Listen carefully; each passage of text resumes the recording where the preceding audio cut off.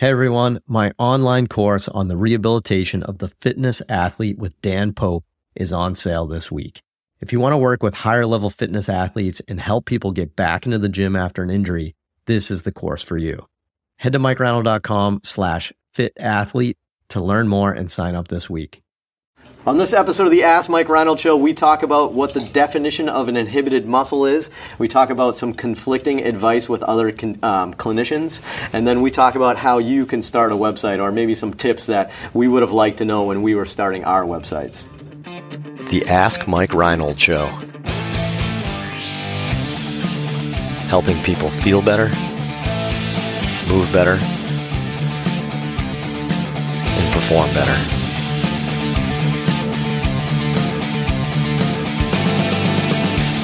Welcome back, everybody, to the latest episode of the Ask Mike Reinold Show. We're up here in Boston, Mass. at Champion PT and Performance. Lenny Macrina, Dan Pope, Dave Tilley's levitating right now. I love that. If you're just listening to us, he just somehow levitated. I like that. Edit my arms out. That's pretty good. He's a levitator.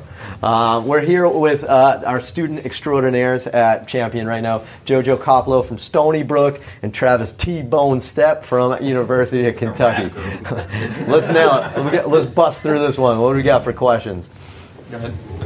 Matthew from Australia. Is there a difference between an inhibited muscle and a weak muscle? Inhibited versus weak muscle. Yeah, I would say so. Yeah, right? Absolutely. Inhibited is like down-regulated because you had an injury or some sort of like acute episode. I'd say weak is like structurally like can't lift load. Like chronically not strong. I could karate chop Dan and he could get inhibited real quick. Or like, but like 3 weeks of not lifting one weight would be like you're weaker. I give this example too, like you're running around the bases, you slide head first and you dislocate your shoulder. Like 2 seconds ago you were really strong. You were straight, and right now you're inhibited. Yeah. You know, so your cuff's not firing. So we know pain, inflammation, swelling, all these things inhibit the ability of the cuff to contract. Yeah. So I think the ability to produce force versus the ability to contract. Yeah. I also, on a similar note of semantics, I hate it when people are like, your glutes aren't firing. Like you don't have glutes that fire. Like you do. They're there. They're just not what we want. They're probably just weak. You know what I mean? That drives me nuts. People are like, oh, I can't fire my left glute. And I'm like not at all. Like you're just like laying on one side all day long. I think they're just like not properly working. I can see that, yeah. That's up there. I think patients come to us a lot with that. Like, it comes to us a lot with all that stuff, or my low back, my sacrum is out. All those funky terms are out there, but I think it's us to just kind of set people straight. And I like to talk about pain signs and all that, not about inhibiting a muscle. Nice. All right. Silence. T-Bone. All right, so Benjamin from... Take it away, T-Bone. That's going to be his line. Take it away. Take it away, T-Bone. the first world is SeaWorld over here. So as a student, I sometimes deal with patients who have been to many other healthcare professionals and have some prior experience with manual therapy and exercise. The fact that they have to go to so many different professionals already screams yellow flag. But can you guys provide practical tips on how one goes about making this patient trust your advice, although it may slightly conflict with what they have previously been told? In summary, how do you get your patient to respect your advice, although you may still be studying or young? That's a great two-part question, too, because we see a ton of people here at Champion that go to several other providers, even simultaneously. It's like their network of people that help them get through life, right, and optimize themselves and stuff. And I think you got to be careful with that. I mean, I've been in situations before where, you see some really bad advice, or maybe even some things you think are not good or harmful for the person. And I've tried to kind of politely, interject and say, maybe you shouldn't be doing A, B, C. I really think that this is what's going on. And, oftentimes, that person they've been seeing, they have a better relationship with or more trust. And you actually end up losing them by trying to conflict on what they believe.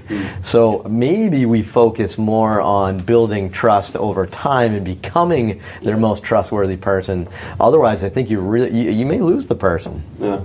I think this is something important. Is I'm really not a big fan of healthcare providers chopping each other's knees out, from each other. Even if there is a difference of opinion, I hate it when people always this person doesn't know what they're talking about, or this system doesn't work, or this one's the gold standard.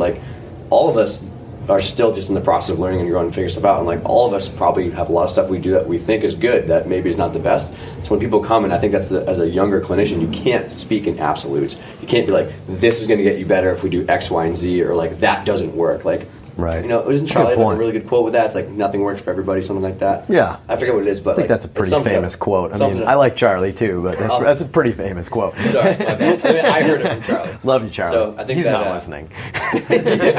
So I think that's. I mean, I think all of us naturally kind of do it here. Is that we're always kind of like, like we think this is like the research suggests this, and this is what works for us. But like we'll try some things, we'll tweak as we go, and you never like put somebody in a box or like a pedestal. Right. Like it's gonna work. Right. I like that. The other thing I think you guys miss is that you got to be an expert, or a specialist. Like the reason why I think you guys are so successful is you guys know baseball so well, right? So when people come through the door, they're like, wow, you're doing a million more things I used to do. This is crazy, And the same thing with Dave. If Dave comes in, he knows so much about gymnastics. If I treat someone with gymnastics, it's going to look a lot different than Dave. And I'm going to be asking Dave a lot of questions, right? And I'll probably do a better job than maybe the majority of other physical therapists just because of that. If someone comes in specifically for CrossFit, I'm going to tell them a million different things they didn't hear before, right, just because I've experienced that so many times. So what ends up happening is that twofold. For one, you might be given better advice just because you've had more experience, and two, you're going to really improve buy-in just because you know so much. Pattern recognition too. Yeah. So to summary, earn their trust first. Yeah. I think that's big. Nice. JoJo? Mike from Salt Lake City. What would be your advice to someone about starting their own website? What would be your first step, and what is your recommendation for making it successful? I'm listening. Lenny? I am listening. Lenny, let's go with Lenny on this one. Because that's a might big be question. putting something together, so I want to hear my expert coworkers and friends. I mean, I super encourage everyone out there to start their own website. I always say I started my website for purely selfish reasons. It was just a way for me to articulate my thoughts and to push myself to continue learning. But that's not what you're looking for here. I mean, resources to start your website. Heck, I'm trying to think. This is like a big question. Like digital marketer. Yeah, well, digital marketer is good. That's not step one though, bro. That's like step. Yeah. That's like step 100. In general. I mean, if you're starting a website, I think Pat Flynn from SmartPassiveIncome.com, I believe. I think he actually has like some things like click here to for help starting a blog, and he tells you about hosting and stuff like that. Like that's about that stuff, but that's the technical stuff. The more important thing is don't start a blog unless you want it to be your diary that you don't care if anybody reads it. Don't, Len. Are you going to do a diary-based one? Unless you want to do like a diary-based one where you're just putting your thoughts on paper. If you actually want people to read it, I think the number one thing you got to do is you got to be consistent and you got to dedicate yourself to doing it. I see so many people bust through with like tons of great articles for like a month or two and then just fizzle off and die. And trust me, if I looked at my analytics from the first couple of months on my website, I don't even know why I continued doing it. I did it for myself, but I mean, I remember when I hit like 100 people read my article. Now if there are 100 people read my article, I'd be calling my hosting company and demanding a refund on what the hell happened to my website, right? But I mean, I would just say be prepared to be consistent. I agree, man. I've been writing for like 8 or 9 years, and I think the biggest thing is that people just have to fail a lot. They have to just go and do it, I love it. That's the biggest thing. I see so many people are like, I want to make a product, I want to do a website, I want to do this, I want to do that. I'm like, I have these ideas. I'm like, great, do it. Because I think what happens is that you learn so much just by trying, and the other thing is like it's not going to be perfect. You just have to go and try. There's some better advice, like I don't know, if you're going to make a website and try to give just terrible advice, that's not great. So you try to steer some away from that. But if something that you're passionate about and you'd like to try, then I'd say just go for it. Right. I use WordPress. Initially, I used a blogging website, and then I moved over to WordPress. I find different themes, different templates. I'm constantly tweaking. I still don't know exactly what I accomplish with my site, but it's evolving. Just like you said, consistency and just go for it. I think big takeaway from what Dan just said right there is don't strive for perfection, just do, and you'll make it up in the long run. But if you're always striving for perfection, you're going to have paralysis by analysis paralysis by you know what I mean? Like you're going to overanalyze it. You can't look at our websites and say like, well, I don't want to publish a post until it looks that pretty.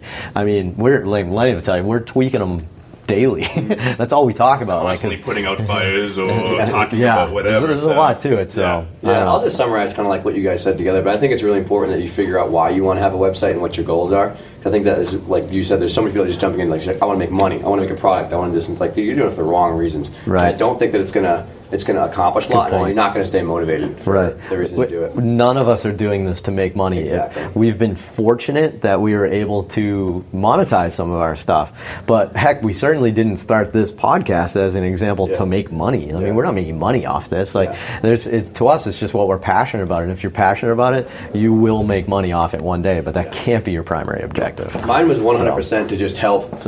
Mine was just 100% to try to help the sport of gymnastics and CrossFit and Olympic lifting just evolve with like some new ideas. Yeah, you got to be passionate. So awesome. Thanks, guys. Appreciate it. Another great episode. Go to MikeReinold.com, click on that podcast link, and ask away with some additional questions. And we'll see you guys on the next episode. Thanks so much for listening to the podcast. If you have a question you'd like us to answer, head to MikeReinold.com/podcast and fill out the form to submit your question. If you enjoyed this podcast, please subscribe, rate, and review us on Apple Podcasts, Spotify, or wherever you listen to your podcast. And please share this with your friends to help spread the word. It would really mean so much to us. Please check out all my online courses, articles, newsletter, and more at MikeReinold.com. There's always a ton of great perks for my newsletter subscribers. And be sure to check for my other podcast, the Sports Physical Therapy Podcast, where I go deep into topics and interview leaders within our field. See you on the next episode.